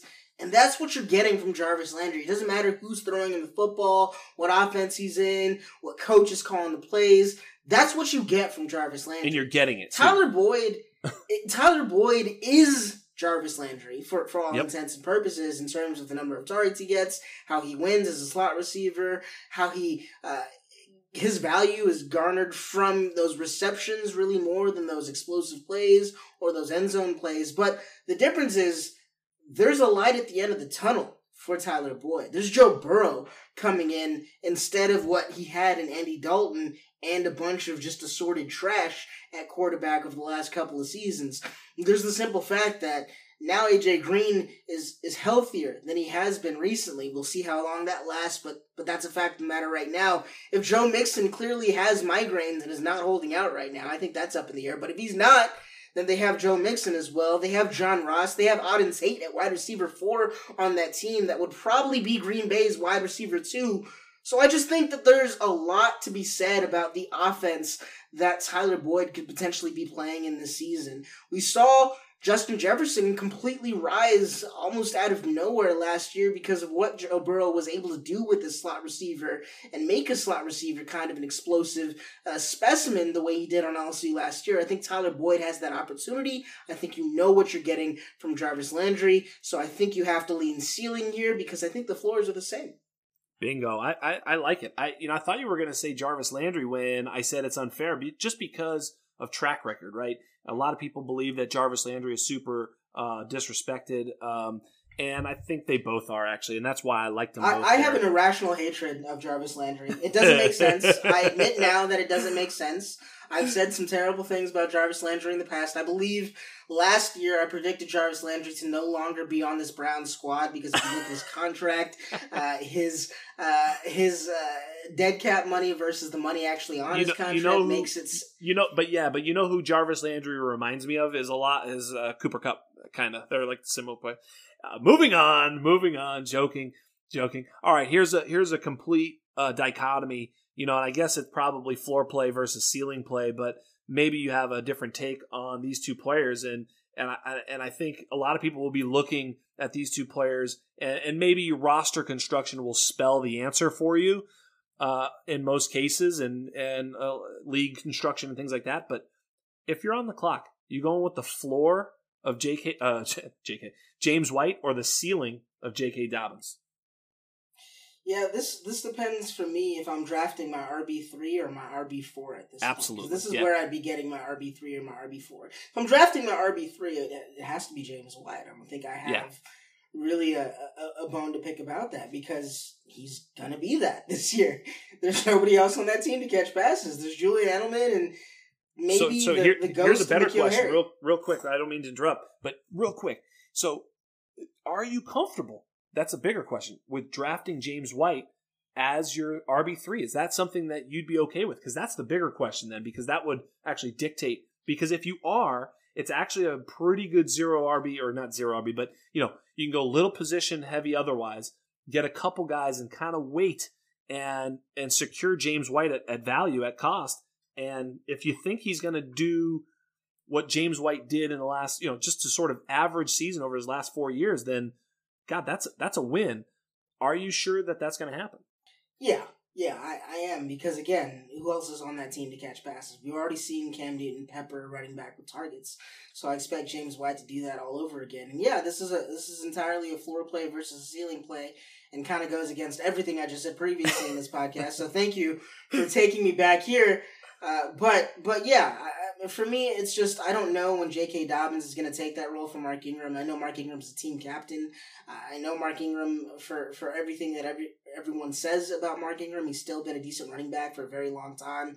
Managed to maintain relevance even in the presence of a guy like Alvin Kamara. I think people discount that.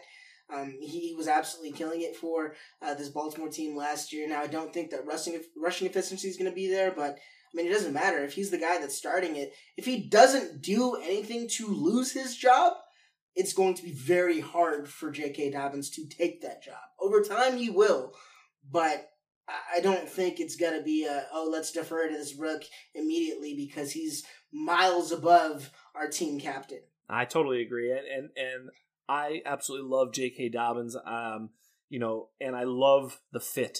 I think one of the reasons that you might consider J.K. Dobbins is if we can imagine for a moment that somehow Mark Ingram gets a high ankle sprain and is out for the better portion of the season. I'm not wishing injury upon anybody, but if it were to happen, J.K. Dobbins he's a RB1. Right? I mean, there's no doubt, right? There's no doubt. But I also think that people shouldn't entirely forget about Gus Edwards. Yeah, you don't have to like the guy. He's going to get carries in that backfield, and they're going to be efficient carries in that backfield because of the presence of Lamar Jackson. I agree, and I do think that, when we talk about do we assume rational coaching, this is one of the places that we can. And more than rational, they are optimal. And they did it with Lamar Jackson. I think they drafted J.K. Dobbins for a reason. I think they know exactly what they want to do with him. They're talking about him catching the ball a lot in practice and things that they don't even really do a lot. But I think they're going to utilize him to put pressure on the defense. I think he's everything that Justice Hill isn't, or everything that they wish Justice Hill was, plus way more. I mean, he's almost closer to Mark Ingram as a runner. It's just unbelievable. I think he's going to be quite a player. He's one of my favorite dynasty buys if you can buy him at any sort of value. Especially, I would actually wait till he underperforms, week 1, 2, 3, because I think you're right. I don't think they're just going to throw him out there as the lead back. That's not going to happen. I agree 100%. Veteran deference will take its toll with Mark Ingram, but I just don't think they're going to be able to keep this kid off the field, especially when the games matter. I think he's going to listen to this. I think he's going to have games where it's like, he had 9 carries for 79 yards and a touch. Where you're like, just boom. And let me ask you. The problem is you won't be able to depend upon it. But I think he's going to have some big games. Let me ask you a question. So, yeah. J.K. Dobbins versus DeAndre Swift for you. How do you rate that? In Dynasty? In Dynasty or in Redraft. I think they kind of have similar outlooks in both. Well, look, I don't know the situation with DeAndre Swift. Let's say this way. I mean, if he's hurt, then I'll take. I need to know more about the DeAndre Swift injury, but if he's healthy, I'll take DeAndre Swift in Redraft. And actually, the take that I really had was all off season. I had just after the draft, I had J.K. Dobbins posted at my number 2 dynasty running back, Taylor Dobbins, and I kind of was pushing Akers and CEH above DeAndre Swift. And I had this moment, and for all the wrong reasons, I think it's because of Kerryon Johnson, and it's because of coaching, it's because of Detroit, it's because of all. And I thought, what the hell am I doing? This is the mistake that all the worst dynasty players make. They fade this talent for situation in the short term, and I faded them to RB4 or 5 sometimes, so it's not that bad. But still, maybe I should have just had him at RB2, right behind JT and Swift. Stop messing around. These are the 2 best running backs in the class. They're going to find a way. He's going to be awesome and deal with it. I just got a little bit entranced with the J.K. Dobbins landing spot. Speaking of entranced by landing spot, our next quick one, CeeDee Lamb, my boy, WR1, versus Deontay Johnson in 2020. They're kind of going right there, after that wave of wide receivers, and they both have huge upside. Who you got? I think Deontay Johnson is extremely impressive in what he was able to do, pretty much devoid of any quarterback last year. But true that. Outside of that, I don't really know if I'm all in on Deontay Johnson at all. Like, I think he's an average wide receiver that found himself in a situation where the offense was kind of crumbling around him, and he was the best of a bad bunch. So when I'm looking at taking him versus a guy like Lamb, like CeeDee Lamb, who, yes, has extreme levels of target competition on offense, but also at the same time is probably going to be in a better offense. Not only is he going to be in a better offense, he's going to be in an offense that's asked to do a lot more than that Pittsburgh offense will be asked to do this year. We just talked about the Pittsburgh Steelers potentially having the best defense in the NFL. The Dallas Cowboys, with the loss of Byron Jones and what they were able to, or not really able to do in terms of replacing him over the offseason, that offense is going to have to be amongst the best offenses in the league for this team to even be any type of competitive this year. So if there's room to eat for CeeDee Lamb, then I think that CeeDee Lamb's talent is way over Deontay Johnson. And I think at the end of the day, you can see potentially 3,000-yard receivers out of the Dallas Cowboys in year one. I wouldn't necessarily put it out to that, but I do think that CeeDee has a chance to be better from Deontay pretty much from the jump. I don't disagree at all. I mean, I am taking CeeDee Lamb every single time in that spot, mainly for sort of the reasons you pointed out. I mean, the upside, there's a chance that CeeDee Lamb is I think he is the best receiver on that team. Okay, now I don't think he's the most productive receiver on that team. I don't know if we're going to go there. I will. I will go there. I'm going there. I am. But I don't think he's that guy on day one. I don't think he comes in and commands that sort of target share. I don't think that's at all reasonable. But what I do think is that when you're drafting these guys, look, if anything happens to either one of Amari or Gallup, his target share all of a sudden becomes bonkers potentially, because that's a team that, as you point out, is going to score a lot. But even if they don't, there was 83 targets to Randall Cobb, 83 targets to Jason Witten. They're both gone. I think it's a consolidated target share. I think, you look at when it first happened, I wasn't so sure. And then I started to do my projections. And after CD, Gallup, and Amari, there's really no one who's going to command any level of targets at the wide receiver position on that team. There's no wide receiver 4 or 5 that you're like, yeah, but, they could see 50, 60. Not happening. It's just going to be fill-ins and subs and sort of backup players. Those 3 guys are going to be on the field for, a good percentage of the snaps together. They're going to run a huge amount of 11 personnel. It's going to be Blake Jarwin, who I think he had like 45 targets last year. I think he's going to bump it up in that 80 range. I think you're going to see probably 100 targets each for Gallup, Lamb, and Cooper. I would put Cooper first, Gallup second, Lamb third in terms of target projection, but I don't think on a week-to-week basis that any of them are going to have downside. I think they're all going to be straight upside. Because I think the downside is just sort of 5, 6 targets each guy, right? That's kind of, if you have a bad game from one of them, it's like, oh yeah, he went 3 for 50 or something, no touchdowns. All right, it's not great, but I don't think any of them are going to be ignored and not targeted at all. I just don't see that happening. Obviously, it might happen in a game or two. The fantasy locust that is Amari Cooper, who I love, but a lot of people have a problem with his up and down weeks. At the end of the day, I think that's what you're going to see. So I'm with you 100%. I'll take CD and I'll take the upside. We're going to skip forward to one that I think I already know what you're going to say because of everything that you kind of been Hermsmeyer'd up. So this is a Hermsmeyer special. Sammy Watkins or Curtis Samuel? I hope Josh listens to this podcast. If he doesn't, you have to make sure to send him this particular clip because he'll love it. To Josh, Sammy Watkins is the world's best decoy wide receiver. That is what Sammy Watkins is. That is what Sammy Watkins has ever been. That is what Sammy Watkins will ever be to Josh Hermsmeyer. And in this instance, if we're looking at, again, this season from a redraft perspective, he's probably wrong if it's between both of these guys. Sammy Watkins is probably going to do more than Curtis Samuel will this year, and that's just because of the addition of Robbie Anderson to that team. There's too many targets on that team. A lot of people are projecting a lot of things for DJ Moore and for Ian Thomas and for, obviously, CMC. At some point, we have to understand that Teddy Bridgewater is still the quarterback of this team. Yep. I understand that people like to say, okay, well, the only reason Teddy Bridgewater isn't a starting quarterback or hasn't been a starting quarterback in the league is because of the injury. That's true, but he also wasn't lighting the world on fire when he was given the opportunity to be the starting quarterback for the team. He was an Alex Smith-like. He was the guy who played well enough to win games, played well enough to make sure that you did not lose games on account of him, but didn't necessarily kind of push it out and be that guy that's going to rack up those volume stats. So at some point, the music has to stop in Carolina. If CMC is going to be fed, okay, music plays a little bit for him. Then you go to DJ Moore. Okay, well, the music plays for DJ Moore.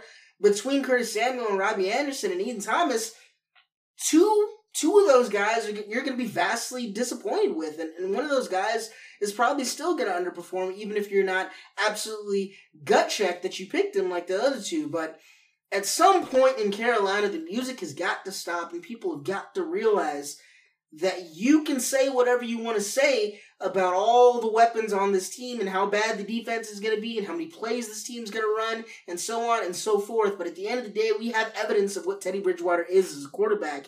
And I don't think he's a guy that can have 3 guys maintain fantasy relevance. I just think that Sammy Watkins, if he happens to stay healthy this year in that number 2 wide receiver role anyway, in that Kansas City offense, he's going to be one of the top 4 receivers on that offense, and I think the top 4 receivers on that offense all have a minimum, an absolute minimum, if everything goes wrong for them, 800-yard, 5 to 6 touchdown ceiling because the quarterback is Patrick Mahomes.